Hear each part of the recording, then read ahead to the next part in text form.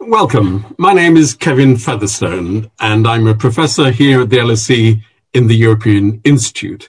I'm also director of the Hellenic Observatory. Today's discussion is entitled Inequality, the Misallocation of Talents and Economic Development. This is part of a series of lectures that we hold in collaboration with the National Bank of Greece, and I wish to thank the bank for its continuing support. In particular, its chairman, Kostas Michailidis, and its CEO, Pavlos Mylounas. The lecture series focuses on issues of international concern, and we cover many different disciplinary perspectives. We aim to develop fresh ideas, new arguments, and have a stimulating exchange. Today's topic, of course, has long attracted much attention. But in the context of the economic shocks of the COVID pandemic, we wonder what the world will be like tomorrow. Will we wake up to a more unequal and inefficient world? If that's the prospect, what can we do about it, and what does it mean for us? Our main speaker today is my colleague from the LSE, Oriana Bandeira. Oriana is the Sir Anthony Atkinson Professor of Economics at the LSE and a Fellow of the British Academy and of the Econometric Society, amongst others. She is co-editor of Econometrica, the Vice President of the European Economic Association, and Director of the Gender Growth and Labour Markets in Low-Income Countries programme. She serves on the Council of the Econometric Society, on the board of the International Growth Centre, and as Vice President of the Collegio Carlo Alberto. Once again, we're delighted to welcome senior academics from Greece to respond to the lecture. Aristides Hatsis is Professor of Philosophy of Law and the Theory of Institutions at the University of Athens. He is Director of Research at the Centre for Liberal Studies in Athens, and a Fellow of the Institute for Research in Economics and Fiscal Issues in Paris. He's also a member of the Advisory Board of the Society of European Contract Law, the Steering Committee of the European Network for Better Regulation, and the Editorial Board of the European Review of Contract Law. Daphne Nikolitsas is Assistant Professor at the Department of Economics at the University of Crete. Before that, she worked in economic policy-related jobs and in the financial sector. Her main research interests lie in labour economics and in industrial organisation, fields in which she has a number of publications in international journals. Currently, she's coordinating an EU-funded project with partners from top EU universities on the structure and conduct of employers' associations in the European Union. You're all very welcome, and I'm grateful for you joining us. This series of lectures, of course, would normally be held in Athens, and I know many of you will be watching from Greece, in particular from the LSE's Alumni Association there. The association and its presidents, Vasilis Apostolopoulos, are good supporters of the school and indeed of our Hellenic Observatory. You're all very welcome, indeed to our wider audience as well, which I believe will be international from many different countries. As we proceed in this discussion, we invite you to send us your comments using the Twitter facility, and we suggest the hashtag LSE Athens Lectures. Let me also say that the discussion will be recorded, and we will hopefully make this available as a podcast later, unless there are any technical difficulties. In a moment, I'm going to invite Oriana to address us, and then we'll hear the responses of our two discussants. And then I will open up the discussion to you, the audience, so that you can send us your questions. Send us your questions at any stage. You can use the Q&A facility, the icon at the bottom of your screen, or if you're watching on Facebook, send us those questions using the comment facility. And we'll try to include as many questions as possible. If you do send us your questions, please send us your affiliation and tell us where you're watching from. It's always good to know the spread of our audience. So let us begin, and let me give a warm welcome to my colleague Oriana Bandera. Thank you so much, Kevin, for this introduction, and thank you for inviting me to give this lecture. I confess that since the pandemic started, I've enjoyed staying at home and not traveling as much as I used to. But if there is one that I really regret not doing, it's this one. So I would much rather be in Athens, as I said earlier. Not being able to do that, let me share my slides instead. So the starting point for this lecture is that, as we know, living standards vary enormously across and within countries. This is mostly due to differences in labor productivity, because technology is the same everywhere. People are the same everywhere, but somehow labor is more productive in some countries than others. So I will discuss how this depends on the organization of labor, and in particular how people with different talent are allocated to different jobs, and how this depends on underlying inequalities. Let me start with an anecdote, if this works. Let's see. Okay, so this is Italy. That's where I'm from. I'm actually from a place that's very close to Greece, both physically and most importantly, culturally. I'm from Syracuse, which is down here, just in front of Greece. Greece is on the other side. And as you know, probably, Syracuse was one of the biggest Greek towns outside of Greece. Now, all of that would be irrelevant if it weren't for the fact that when I was 17, I moved to Milan to go to college. And at that time, the ratio of GDP between Milan and Sicily was about 3. So Lombardy was 3 times as rich as Sicily. Now, a ratio of 3 is noticeable. You see it in the streets, you see it everywhere. Okay? People have better clothes, the streets are cleaner, everything is shiny and new. But then there was something odd about Milan. With no offense to people from Milan or from Northern Italy who are listening now, the average person that you met in Milan, the average baker, the average fishmonger, the average taxi driver, was a lot less intelligent than the correspondent in Sicily. In fact, my father always said that the most intelligent man that he knew was our greengrocer. Admittedly, a very intelligent person. And so I was very puzzled by this fact. I was wondering, how come that people in Sicily are so much smarter and yet Sicily is so much poorer? It took me a while. It took me a PhD in economics to understand that actually that is precisely the reason for why Sicily is poorer. Because in Milan, all the smart people wouldn't be selling sandwiches.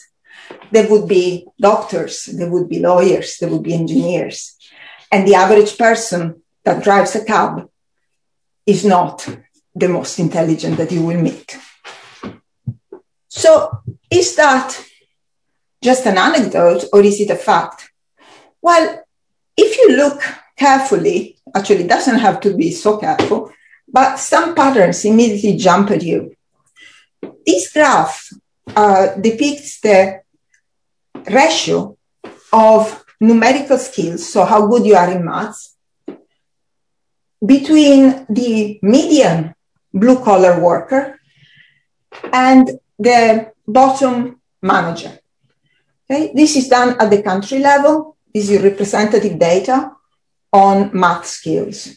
Okay? So a ratio larger than 1 means that half of blue-collar workers are more intelligent, math-wise, than the bottom 10% of managers. So 1.2 means that the median blue-collar worker is 20% better than the bottom 10 percentile manager. 1.2 is the highest number here. You find it in Kazakhstan, in Russia, and almost there in Ecuador. You see that this ratio decreases with economic development. That is, the richest countries in this sample, like Norway, have a lower ratio. Almost no country has a ratio below 1, but there is a very clear negative relationship. Greece is up here. This holds for all types of skills. It's not just maths. We have data on literacy. We have data on problem solving. You get the same steep negative relationship. Why does that matter? Well, managers and professionals have a much larger impact on the economic activity. So there are gains to be had from swapping blue-collar workers for managers until all the managers are more talented than all the workers. Okay? It's also important because it casts doubts on meritocracy as a system of incentives. We live in a society where we're told that we withstand inequality because inequality is what provides us the drive to do better. Right? If there were no inequality, there would be no reason to work harder. But that's when inequality is paired with mobility. The facts that I just showed you are against the idea that there is mobility. Here is another fact. What this graph shows is the difference in math skills between men and women at work vis-a-vis men and women outside the labor force. And again, there is a strong negative relationship with development. In this case, is labor force participation, the ratio between women and men. So what this shows is that in countries where few women work, those women who do, so Italy and Greece do quite poorly here, the women who do are much more talented than men who do. Okay? Why does this matter? Well, I don't even have to write it. It's the same logic as before. There are gains to be had substituting a man for a woman until their ability are the same.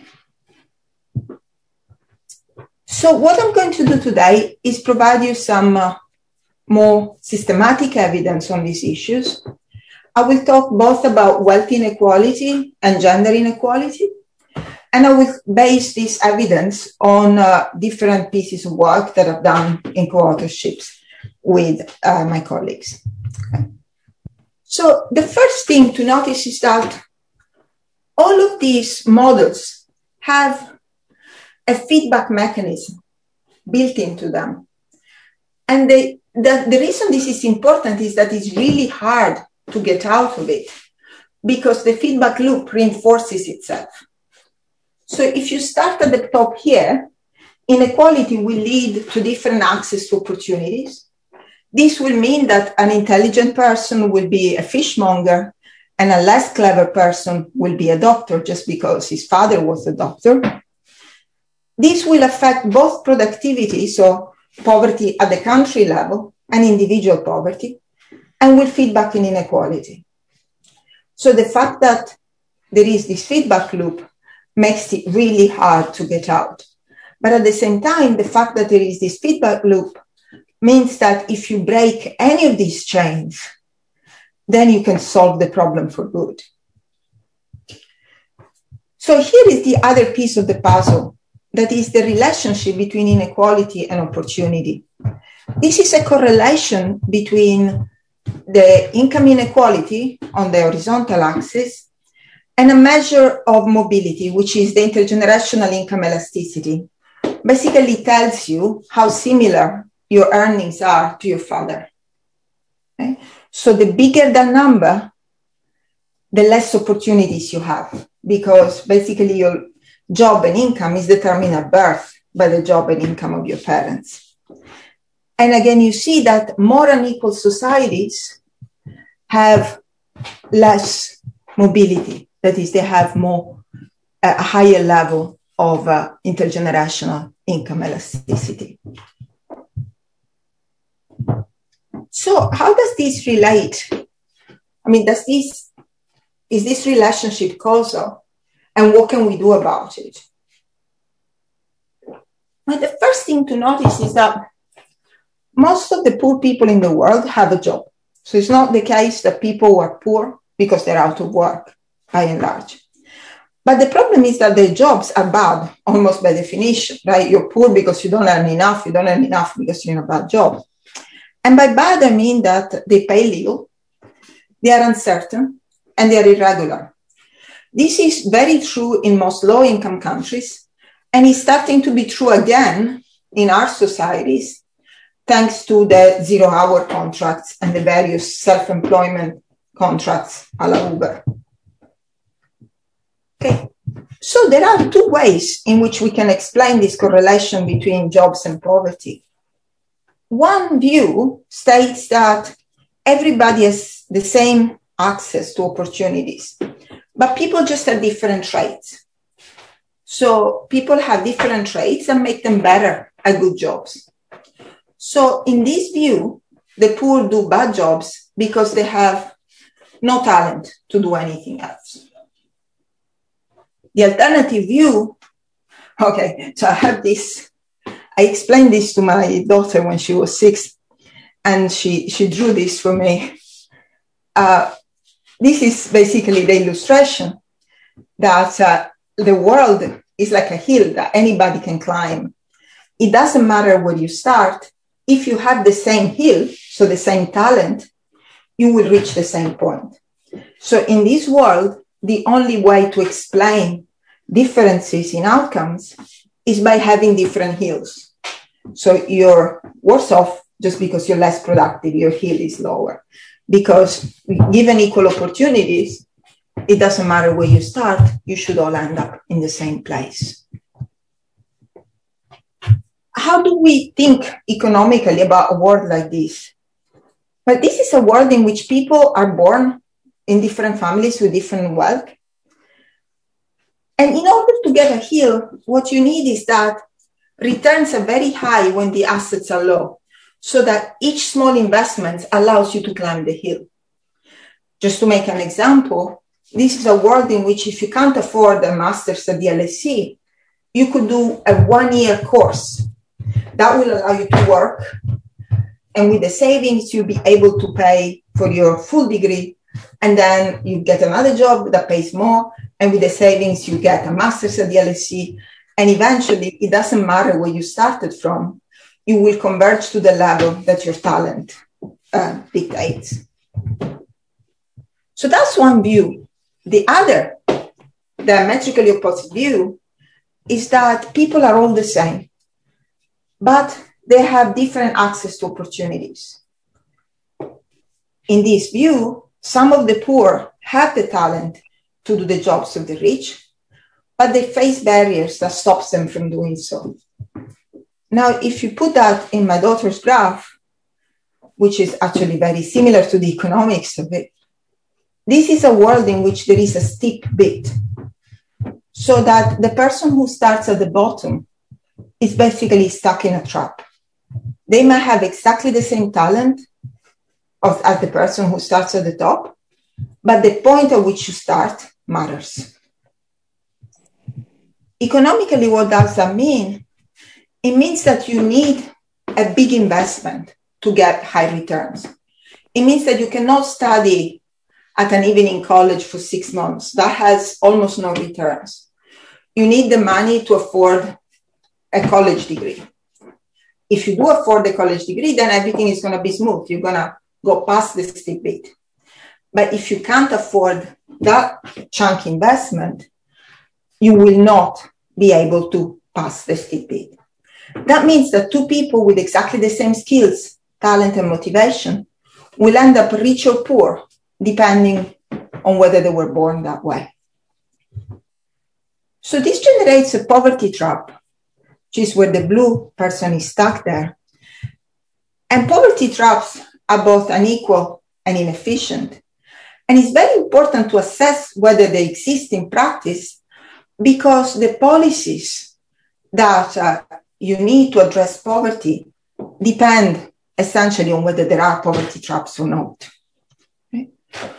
So the evidence that I'm going to show you now is based on a recent paper with a large number of colleagues, which is called Why Do People Stay Poor? In that paper, we look at a program implemented by an NGO in Bangladesh that takes the poorest villages in the poorest regions of Bangladesh and targets women. And in these villages, the labor markets are very simple. There are essentially 3 jobs. You can either take care of cows, or you can be a casual worker in the fields, in agriculture, or you can work as a domestic servant in the house of the wealthier. So there are just 3 jobs. And not surprisingly, the poorest women are either maid or agricultural workers, and the rich women tend the cows. The program that we evaluate gives poor women a cow. This is a gigantic transfer for them. It's worth 1 year of income. Okay? And there's no way that they could afford it on their own, either by saving or by borrowing. Okay? So what we do is we compare among these women who were given a cow, those who were given the cow. The cow has the same value, but some women started slightly more rich than the others. So if you remember the graph of the hill and the mountain, some women start a bit to the right of the others. We can see what happens to their wealth after the transfer to test whether the world looks like a hill or like a mountain. So that's how the hill and the mountain look, drawn by us rather than by my daughter. They don't look very different. The idea is the same. And we can, in the data, estimate this relationship between assets at baseline and assets after the program. Okay? And when we do that, this is what we get. Okay? We get a relationship between the assets at baseline and the assets 4 years later, which is consistent with the poverty trap. There is a steep mountain. There is a bit there between 0.23 and 0.238, where basically if you're not pushed past that point, you will fall back into poverty. And indeed, that's what we observe in the data. The people to the right of that point escape. We follow them for 11 years, and you see that they keep accumulating assets, saving and keep accumulating, they start buying land, and their life is completely transformed. The people to the right, to the left, fall back. Within 4 years, they're back to where they started. So poverty traps are both unfair and inefficient. Unfair because obviously 2 people with the same talent will end up with different standards of living because of accidents at birth. The poor person faces a higher barrier. They're inefficient because highly talented people who are born poor will not be able to exploit that talent. And importantly, they will be replaced by a less talented, richer person. The lessons that we take for policy is that one-off transfers, which are large enough to push people past the threshold, will reduce poverty in the long run. And the important thing is that these are expensive. They're extremely expensive because a cow is worth a year of income. But they are a one-off. Most programs that are meant to reduce poverty, starting from microfinance or cash transfers or workfare programs, are well below that amount. The typical microloan is 1/10 of that amount. So there's not much that can happen with that. Unfortunately, the same works in reverse. That is, shocks that send people below the threshold will also have a permanent impact. And this is what will help us understand the effect of large shocks like COVID. Always in Bangladesh, we survey 7,000 households who live in urban slums and rural areas, and we collect information on their jobs before COVID and after the lockdown. a baseline, there is a strong correlation between wealth and the type of job that people have. Okay, the richer people have salary jobs, kind of middle income people have small businesses, and the poorest people have casual jobs. What happens is that after the lockdown, there is a lot of churning. Right?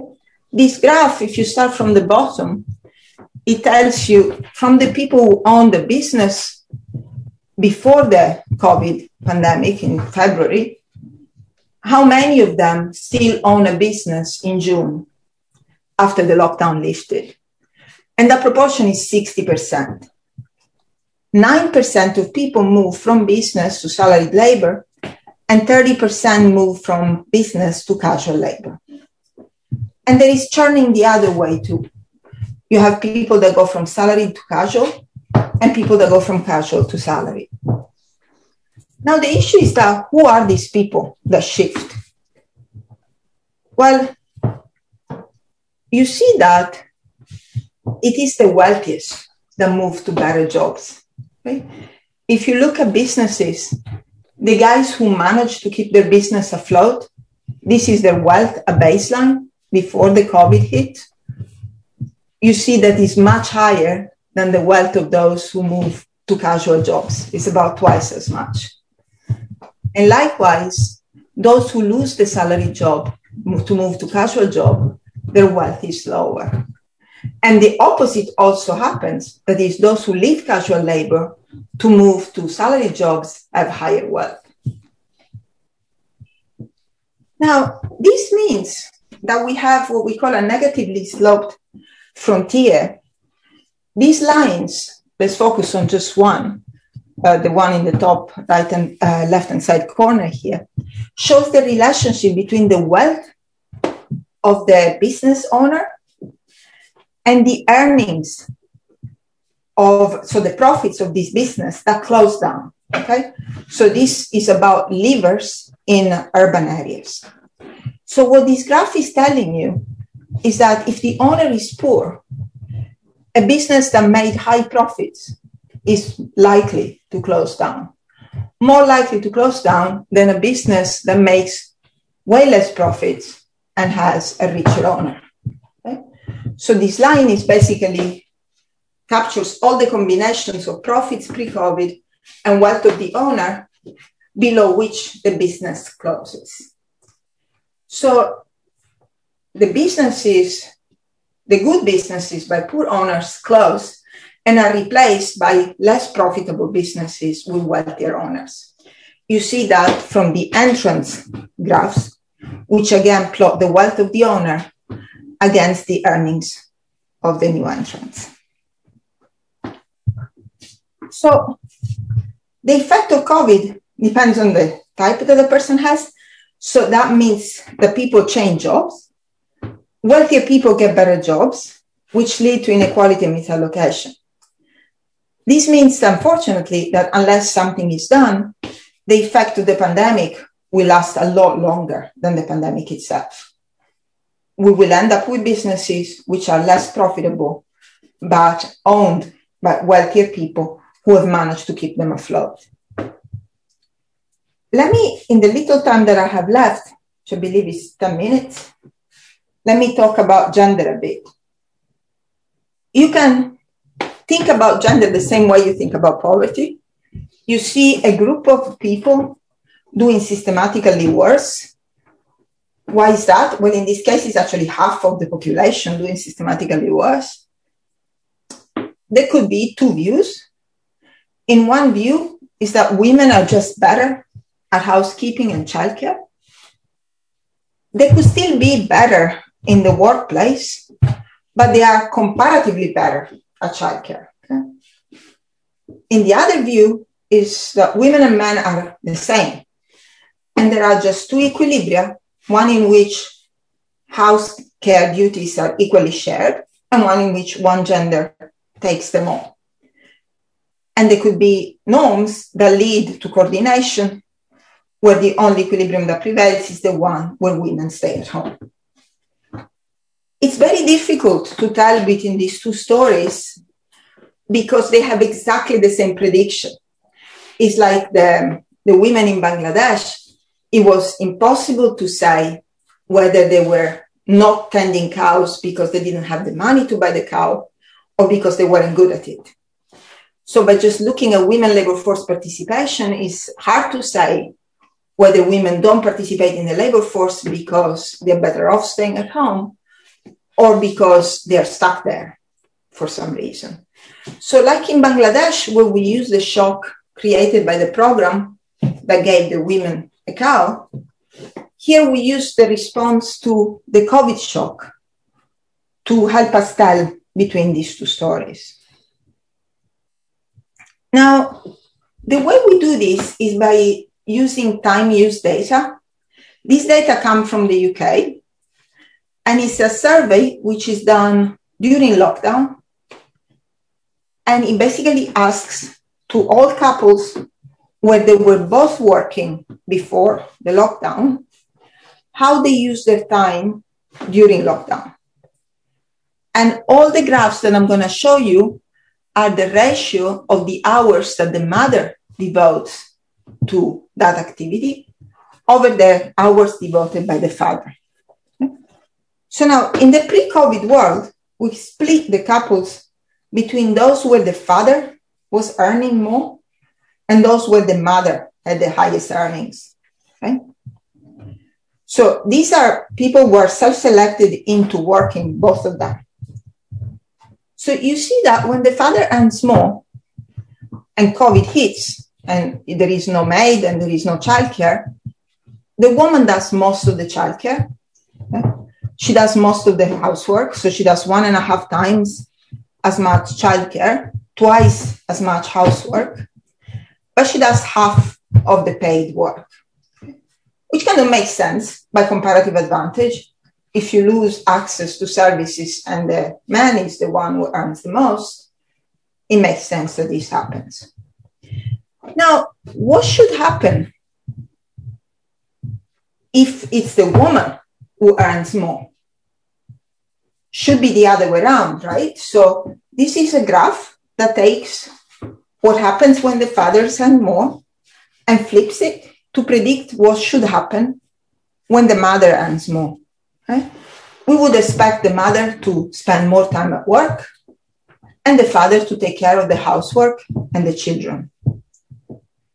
That's what should happen. This is what happens, okay? So the blue line is what happens. The orange line is what the comparative advantage predicts. In practice, this is not very different from when the father earns more.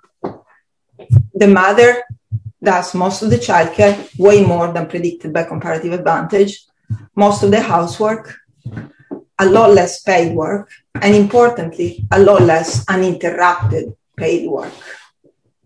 Because while she's working, she's probably taking care of the children. So my conclusion is that inequalities are not just bad because we like a fair world for the sake of it. They are bad in a functional sense because they generate a misallocation of talent. Going back to the greengrocer in Sicily, the greengrocer, the intelligent greengrocer, was selling vegetables where he could have been a doctor. And the doctor was instead the son of a doctor who got the job because his father was a doctor.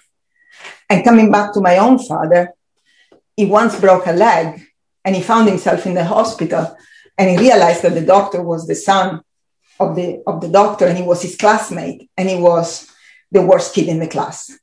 My father ended up with a cast in the wrong leg.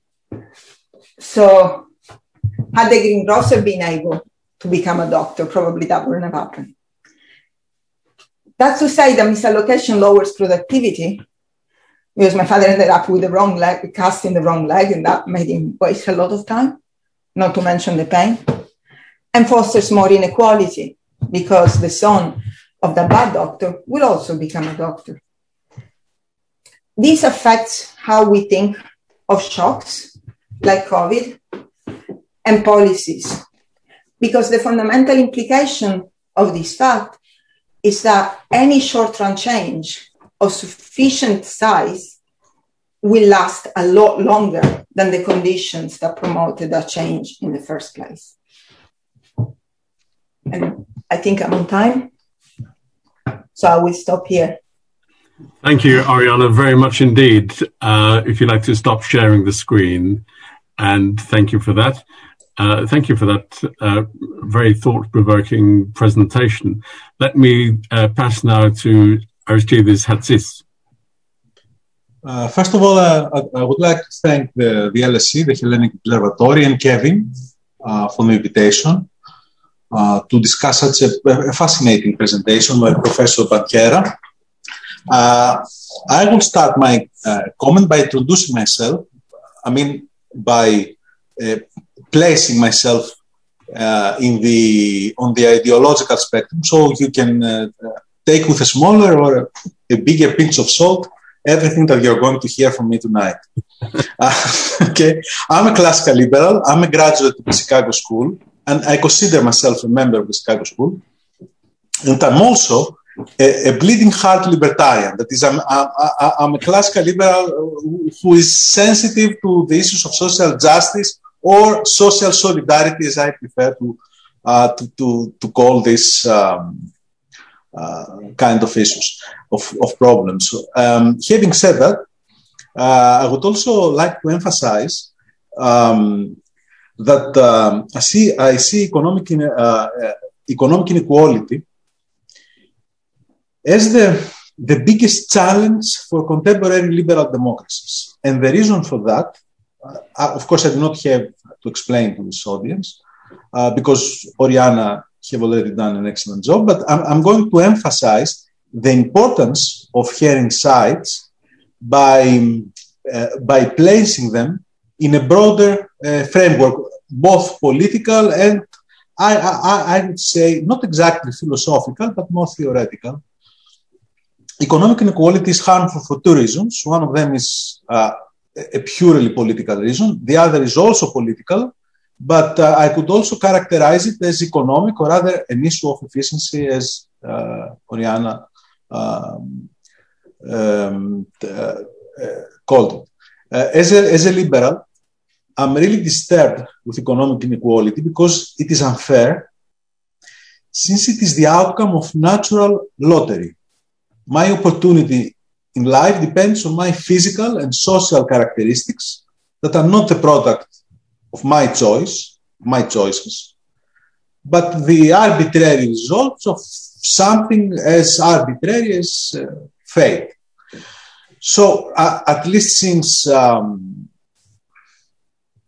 the mid-19th century, humanity and a lot of liberals had started, like John Stuart Mill, had started to see the outcome of natural lottery as unfair.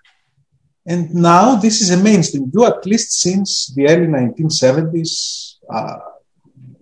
I use as a benchmark year 1971 because of the publication of John Rawls' Theory of Justice.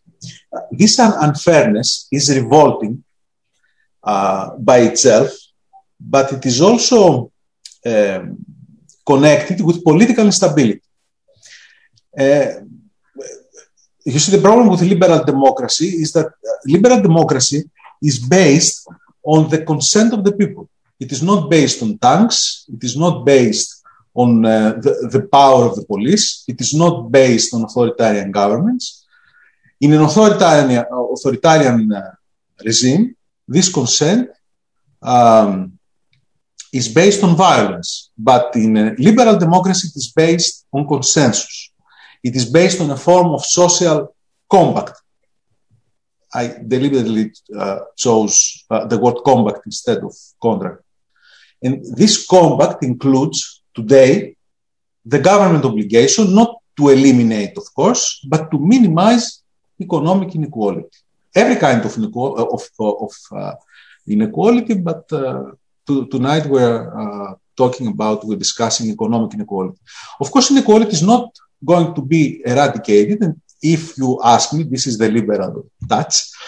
Some inequality is desirable as long as it is connected with productivity, with meritocracy and talent, as Oriana again illustrate it. I know that there are very interesting and strong arguments that all these three, productivity, meritocracy, talent, I'm using Oriana's terms, are also the outcome of the natural lottery. And yes, if we're going to adopt a rather extreme egalitarian deterministic view of the world, this is always true, but when something is always true, this observation is always also trivial.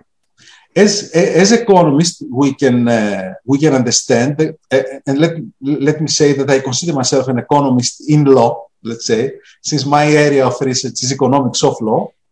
So we economists, we can understand very well the power of incentives, the importance of trade-offs, so the eradication of every kind of inequality of opportunity, a radical egalitarian agenda, would destroy the very people we are trying to protect, and it will annihilate the economy. And we have many historical examples to prove that.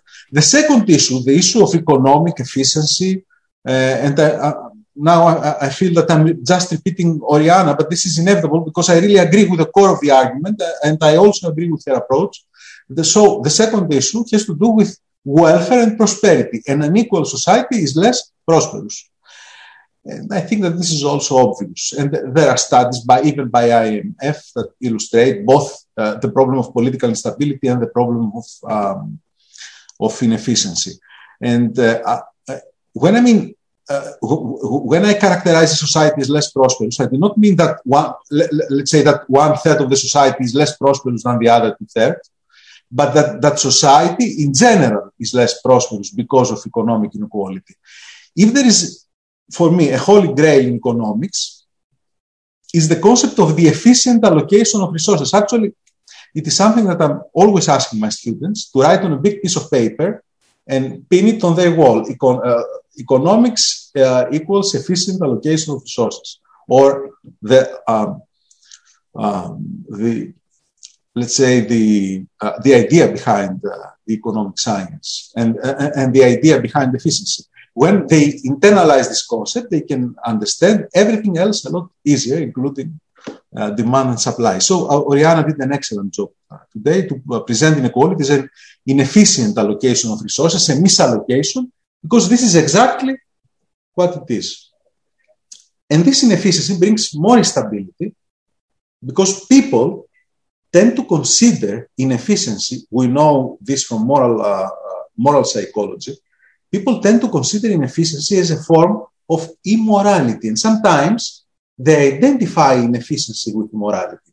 Actually, one of the greatest political philosophers of our time, David Gautier, has a famous and rather counterintuitive saying, morality arises, something like that, from market failure. So, inequality undermines liberal democracy as a kind of double jeopardy, if I can use the word, because I'm also a lawyer. It undermines the trust to the fairness of the institutions, but also it undermines the trust to the effectiveness of these institutions to bring social prosperity. And as you know, liberal democracy is not so much in danger today because there are competing totalitarian ideologies like Nazism, fascism, or communism. Its nemesis is today, it always has been, populism. And populism is a pseudo-egalitarian, pseudo-democratic alternative to the liberal democracy, to the rule of law. So I have a number of questions. I have many questions for Oriana, so I can... one of my questions, actually, that it was answered during the presentation, had to do with this very interesting and rather puzzling for me slide number 30 about the earnings wealth frontier, that profitable business with poor owners are replaced by less profitable business with wealthier owners. Now I can understand your argument perfectly. I was wondering if you have any evidence from Europe about this, let's say, replacement. Kind of replacement. My second question, Greece is a country with high levels of inequality and at the same time with an inefficient social welfare state. So, and I'm going now to the policy, to the prescriptions. Sometimes the inefficiency of welfare state, and Greece is a great example for this, did not only lead to ineffective transfers, but to a redistribution in favor of politically strong distributive coalitions, a redistribution in favor of the richer classes in society. And I think that our colleague Panos Tsakloglu has illustrated that in a series of papers about investment in education in Greece, how we can solve this problem institutionally. My third question has to do, again, with education. There is a cyclical relationship between inequality of education and inequality of wealth. It is a vicious circle, of course. The one strengthens the other. Your solution seems to be based on starting with wealth inequality at the start line, with one time, if I understood correctly, because I had poor connection and I missed some minute, 1 or 2 minutes of your presentation. At the start line with a one-time wealth transfer. Is that correct? Did I understand correctly? I'm asking this because these two kinds of inequality are different in many respects. Education and income inequality or wealth inequality are different in many respects, and the same goes with gender inequality. If we combine the three, we have rather interesting phenomena and many paradoxes. For example, we have a phenomenon in Greece you might want to discuss. Young women are over-investing on education in comparison with men, especially young women come from, of course, higher income families. This is, as you know, a global trend. If we see the graduates of US institutions, for example, this might exert an influence on gender inequality, but not on wealth inequality, on gender inequality by breaking some barriers to entry, even some glass ceilings, by the mere force of numbers. And we have some very good examples in Greece, like the judiciary. And I also have a final note. I couldn't leave this alone. About intelligence in Sicily and Milan. I have never been to Sicily, so I cannot comment on the IQ level of people in Sicily, but I have been in Milan. I think that this is a very good example of the importance of the institutional framework. And I mean both formal institutions. For example, what is the level of enforcement of the law, of the Italian law, in Milan and Syracuse, but also of informal institutions. For example, are social norms the same in Syracuse and in, not Syracuse specifically, Syracuse and Sicily, and Milan? Because I suppose that Syracuse is a very different case from rural Sicily. I have an outsider view of the north-south divide in Italy, even though I have an Italian root in my family, but from Tuscany. But I understand, and you might correct me, that there are huge disparities in social norms. For example, so please, I'm going to use an example at the end. Please discuss this the institutional and the cultural implications of your findings, especially for the gender gap, because I was wondering while I was hearing you, how your misallocation of housework figures would look if you would compare pre or after COVID, Milan and Syracuse households. Thank you. Okay, thank you, Aristide. Daphne Nikolitsas. Thank you very much. I would like to thank, I would also like to thank the Hellenic Observatory and Kevin Featherstone in particular for inviting me to take part in this event. I'd also like to thank Professor Bandiera for a very stimulating talk. Now, I would like to organize my short intervention or discussion in 4 parts. First, COVID-related points. Secondly, points related to a possible distinction between innate ability, early childhood education, and matching. Third, to tell you how I think Professor Bandiera's talk and arguments resonate with me as a person familiar with the Greek context. And fourthly, to focus on policies to alleviate the misallocation of talent.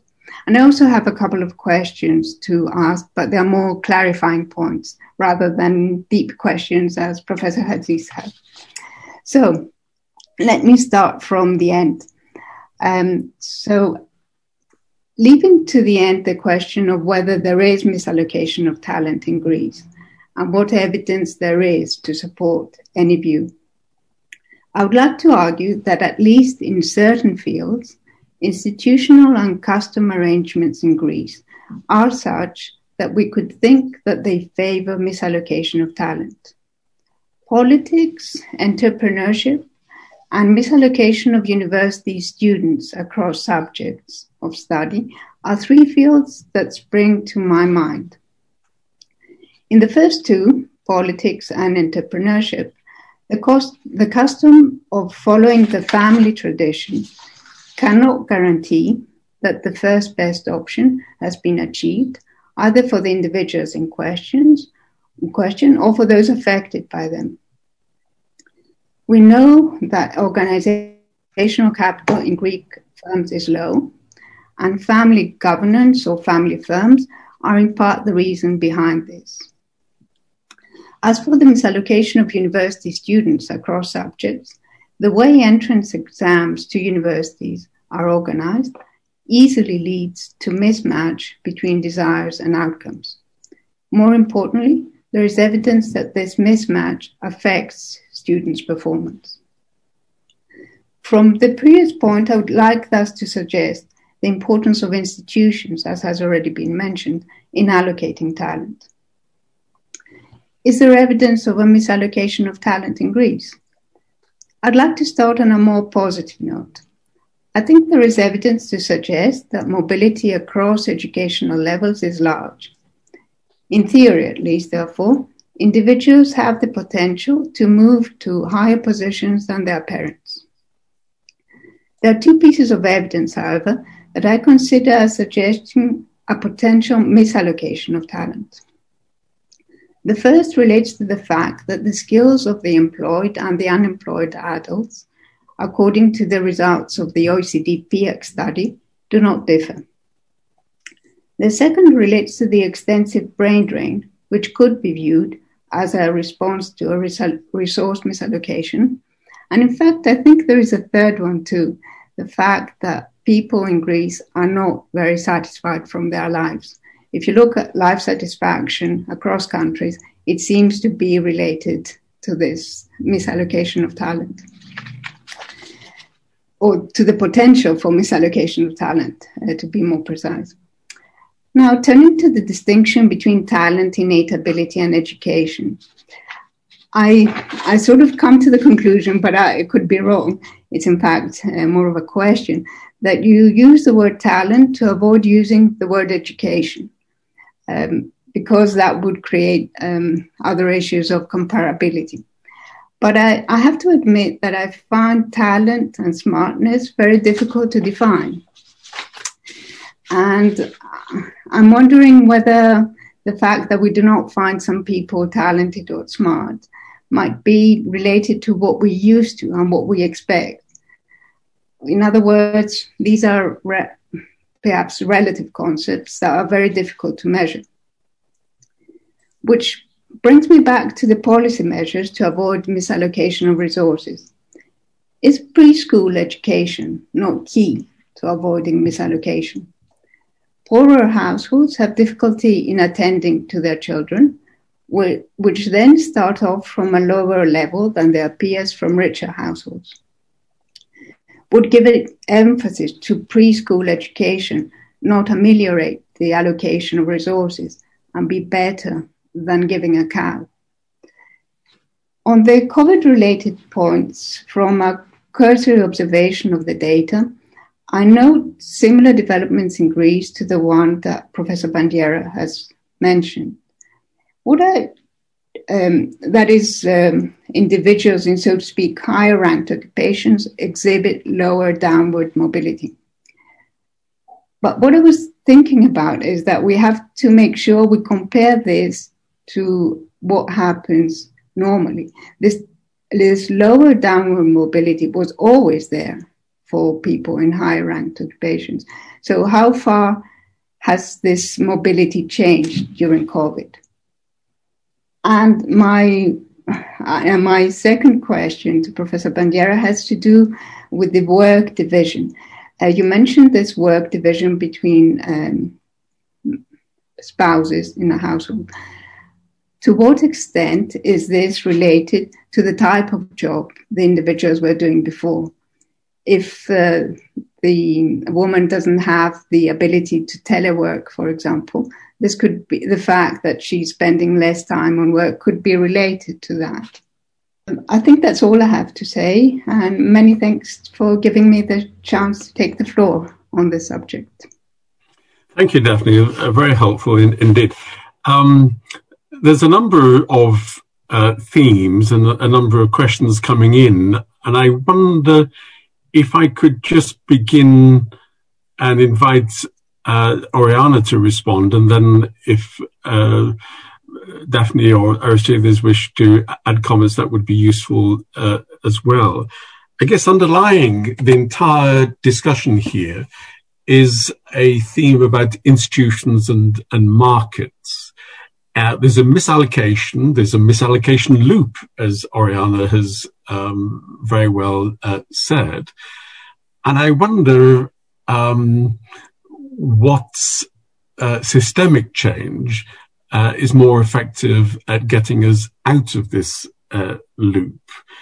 In other words, we can think of different institutions, as Aristidis has said, formal, informal institutions, political economy. We talk about different models of capitalism. We could contrast an Italian model from a Swedish model, etc.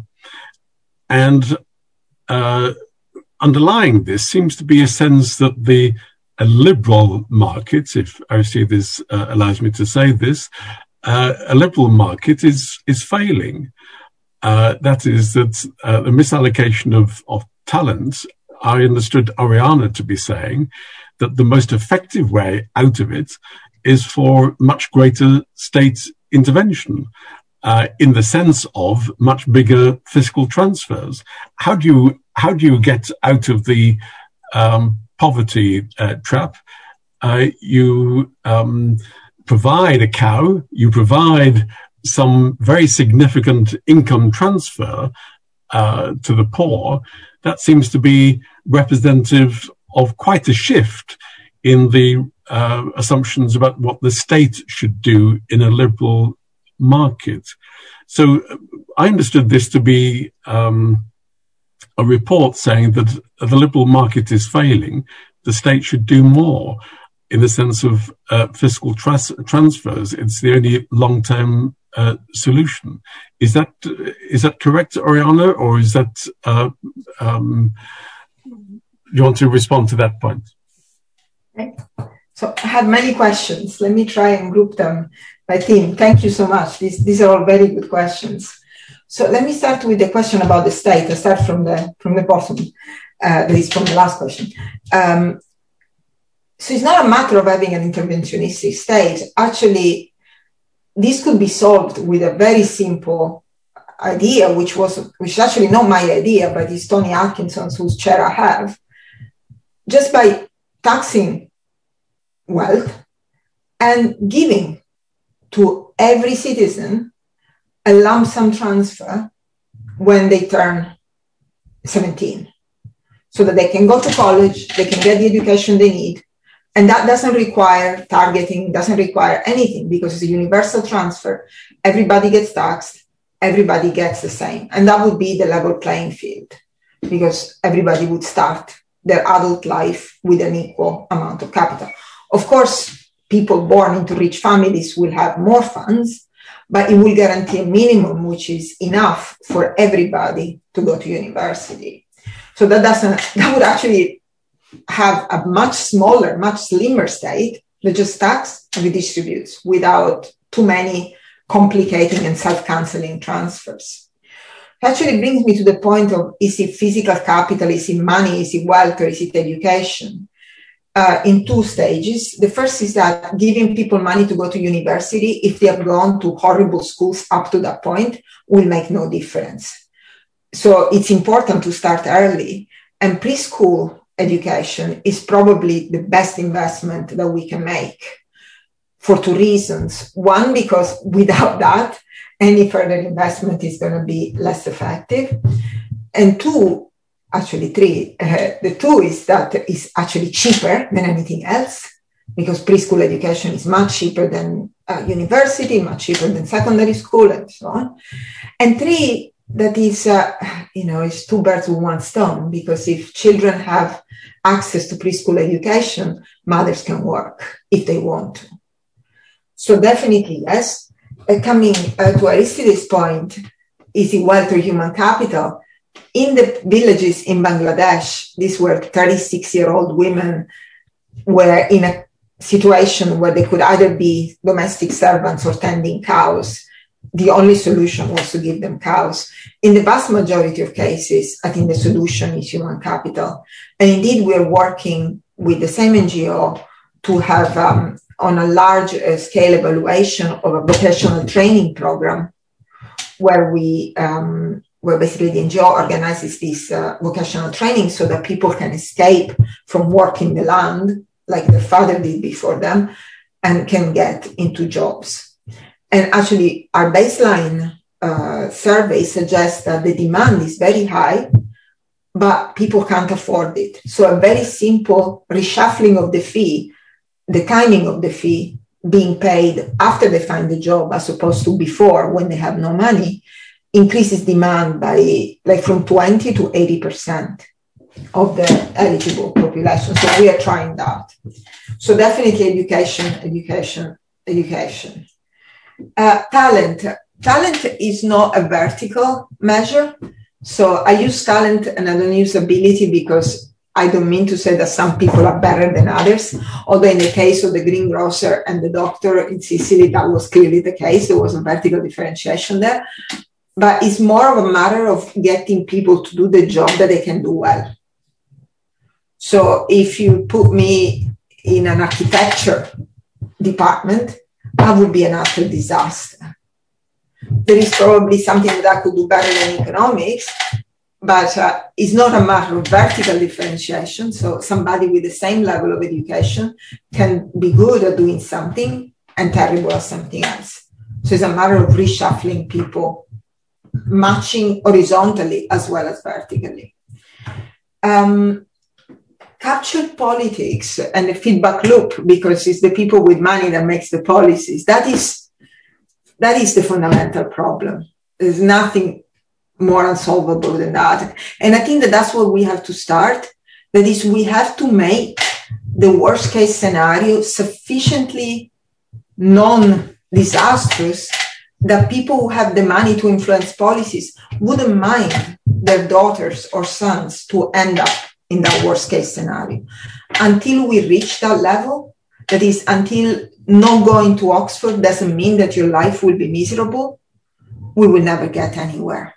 Because the people who have the funds will always ensure that their kids go to the best primary school, that then takes them to the best secondary school, that then get them into Oxford, that then gets them a lawyer job in the city or wherever. And that is all to avoid the fate of those who do not go to Oxford. So unless everybody is guaranteed a minimum level of welfare, which is acceptable by everybody, I don't think we'll ever solve that problem.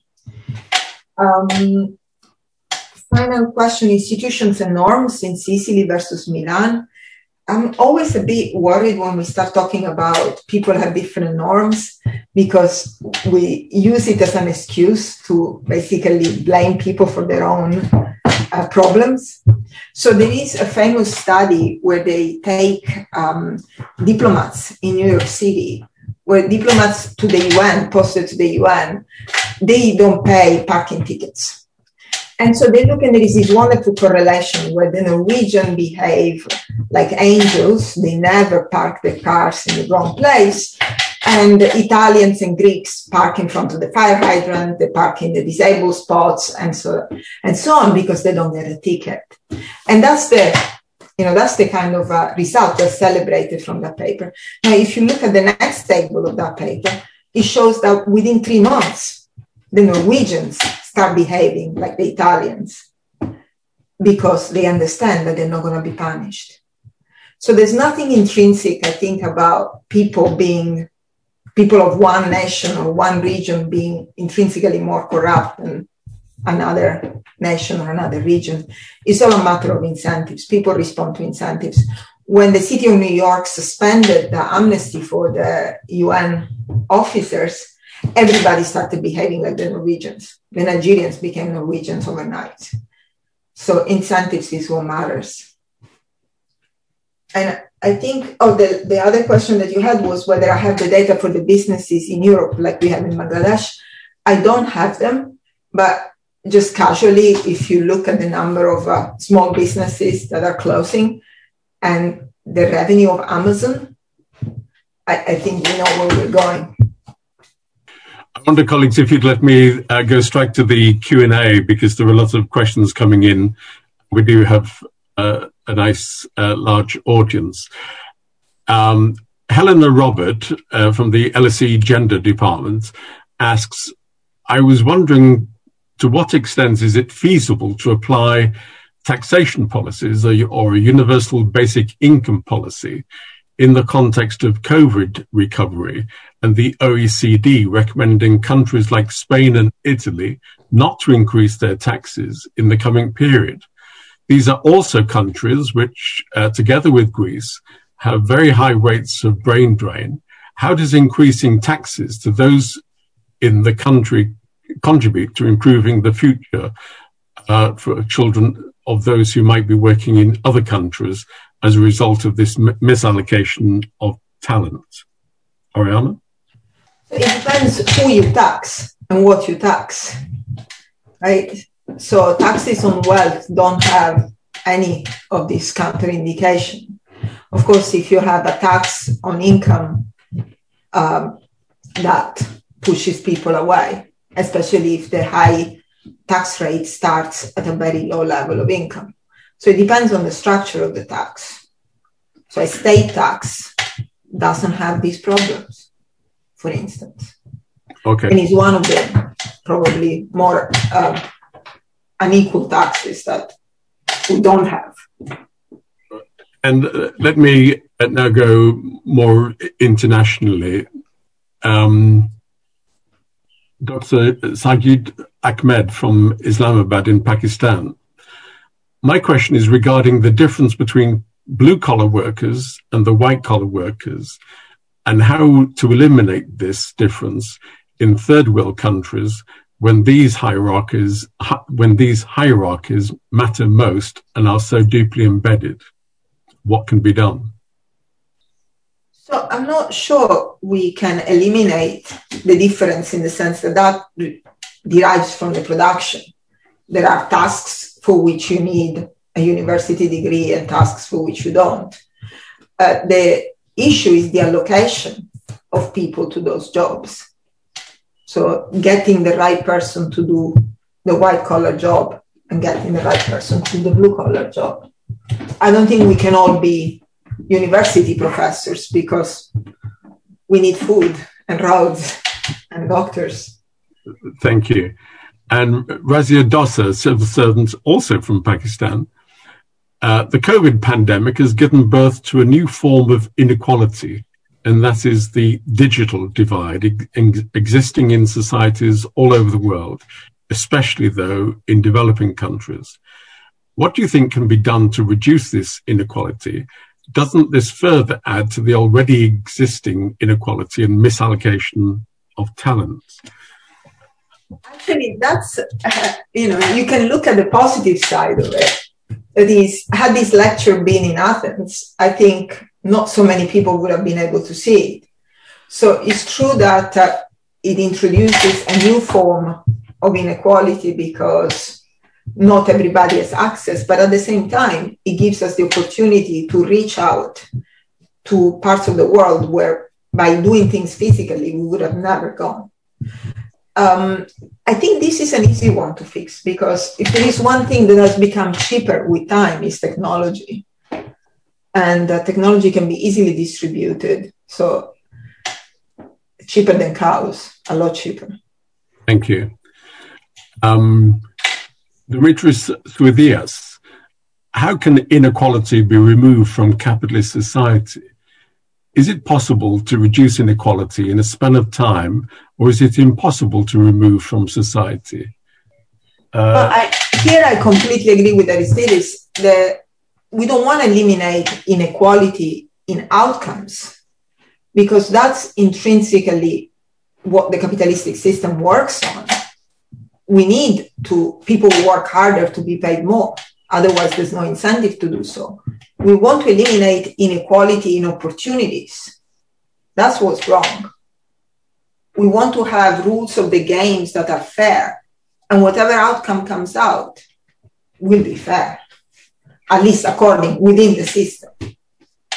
But here the inequality that we're talking about is not intrinsic to the capitalistic system.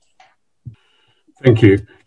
Bernard Casey, can you say more about the role of inheritance?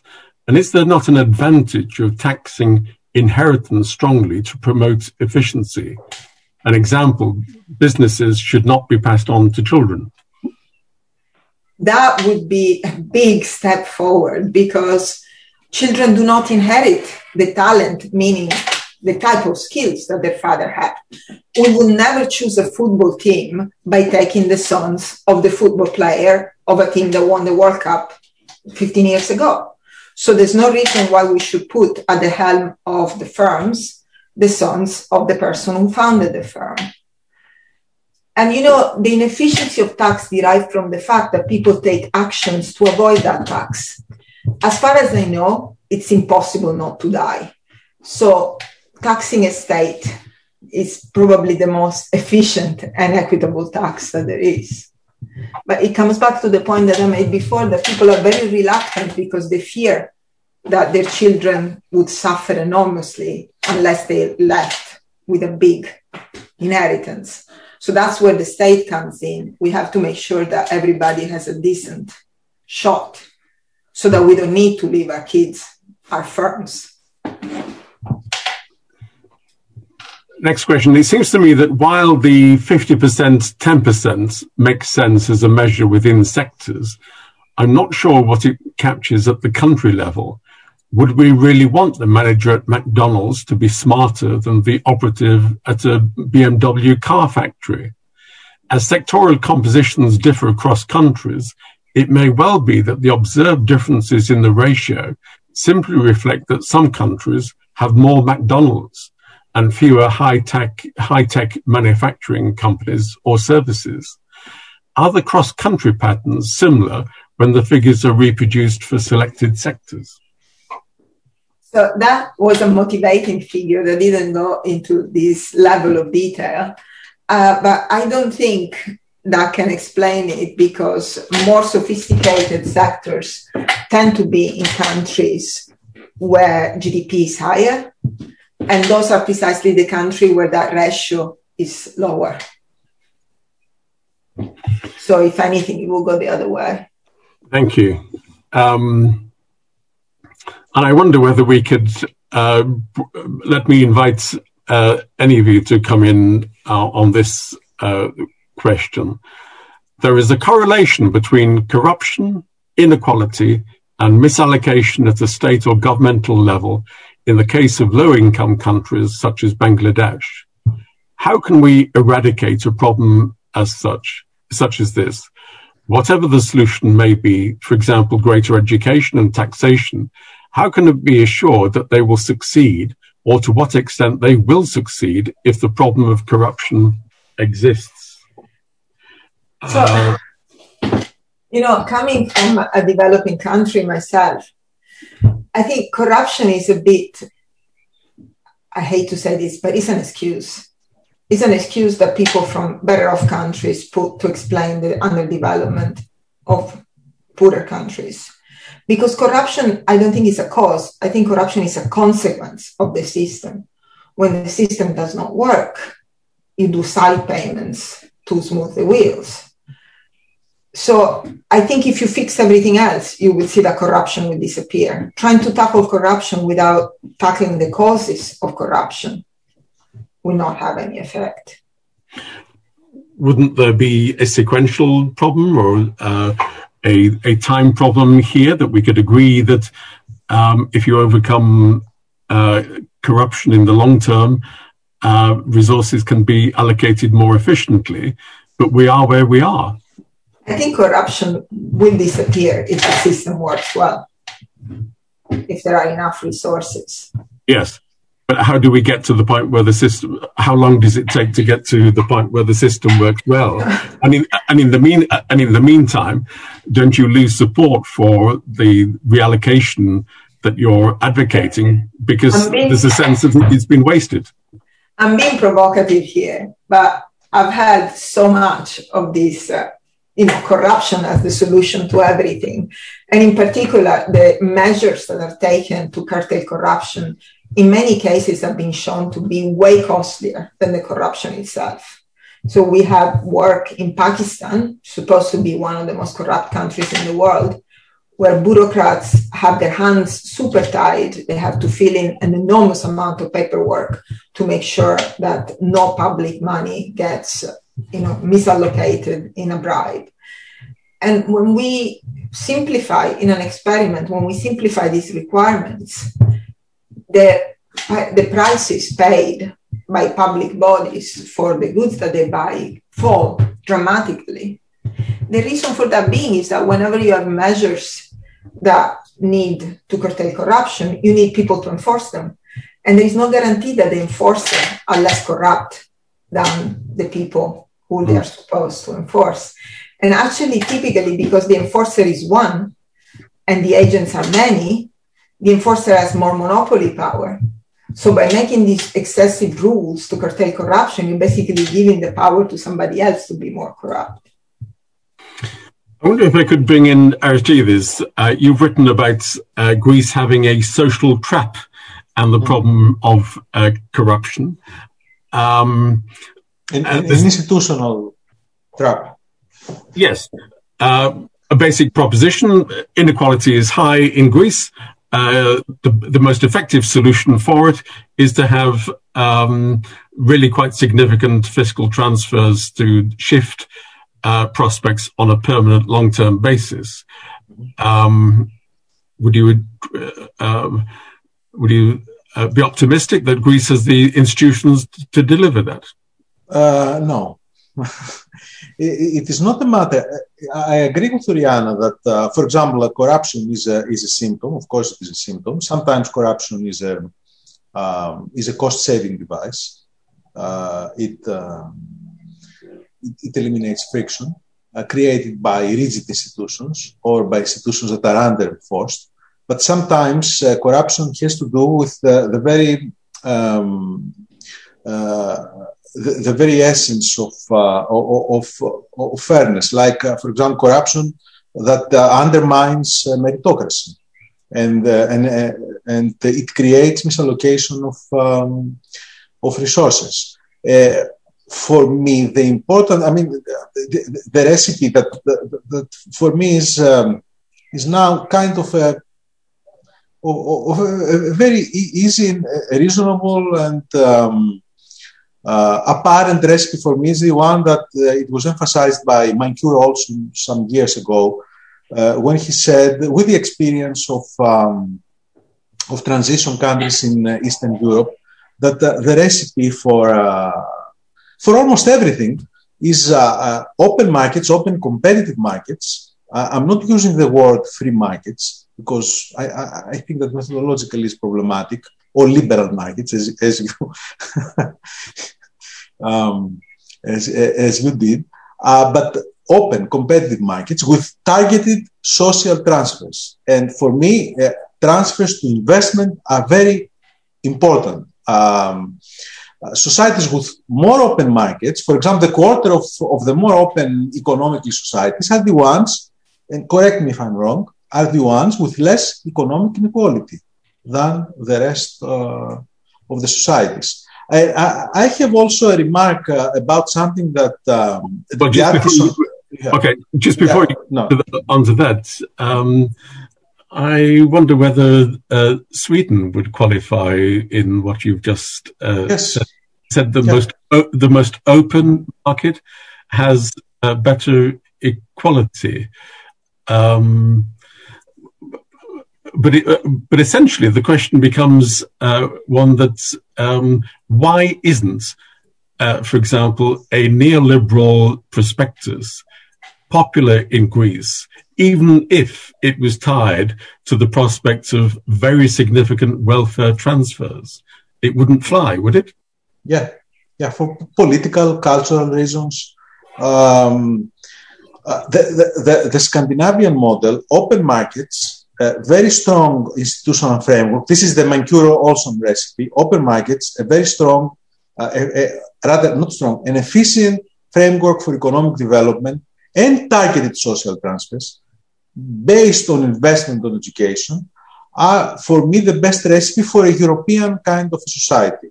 And if we compare societies like Canada and the United States, we're going to observe that Canada now has a more open economy than the United States. That Denmark has one of the more open economies in the world, with very flexible, for example, labor regulations, without, if I'm not mistaken, without minimum wage laws.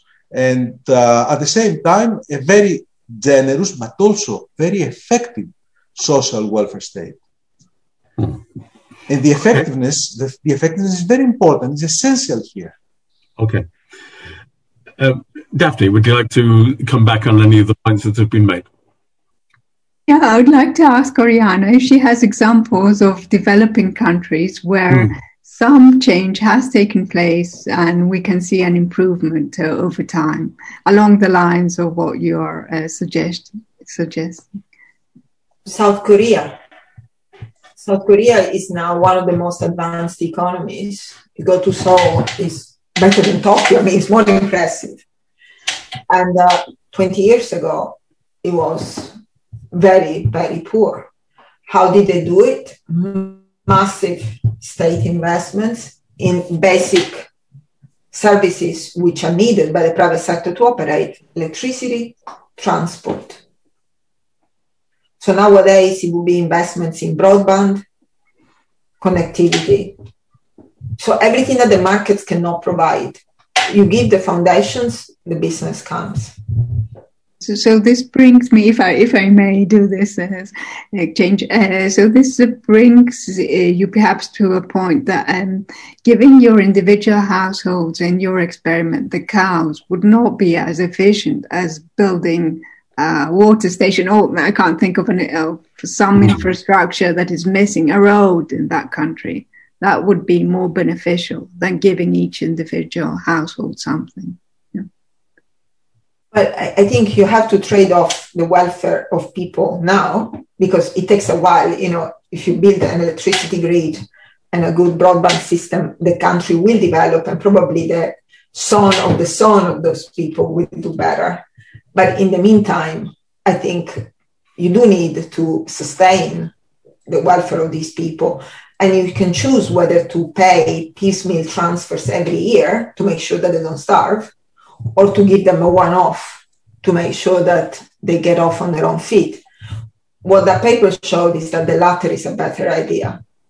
So the choice there is not between giving people cows or building broadband connectivity. The choice is between giving people piecemeal transfers every year when they're about to die, or give them one-shot big transfer. That was the choice that we were looking at in that paper. Thank you. I think this may have to be the last question, but in fact, it comes from South Korea. Of course it does, because it's an LSE webinar. I'm going to pronounce the name incorrectly, forgive me. Young No, an LSE student joining from South Korea. A question for Professor Bandera. What are the potential challenges of providing a huge one-off transfer to poor communities as opposed to traditional small cash transfer programs? And how is this idea going to be perceived by donors and implementing organizations? Politically, can it fly? So politically, donors should be way interested in this because the returns are a lot higher.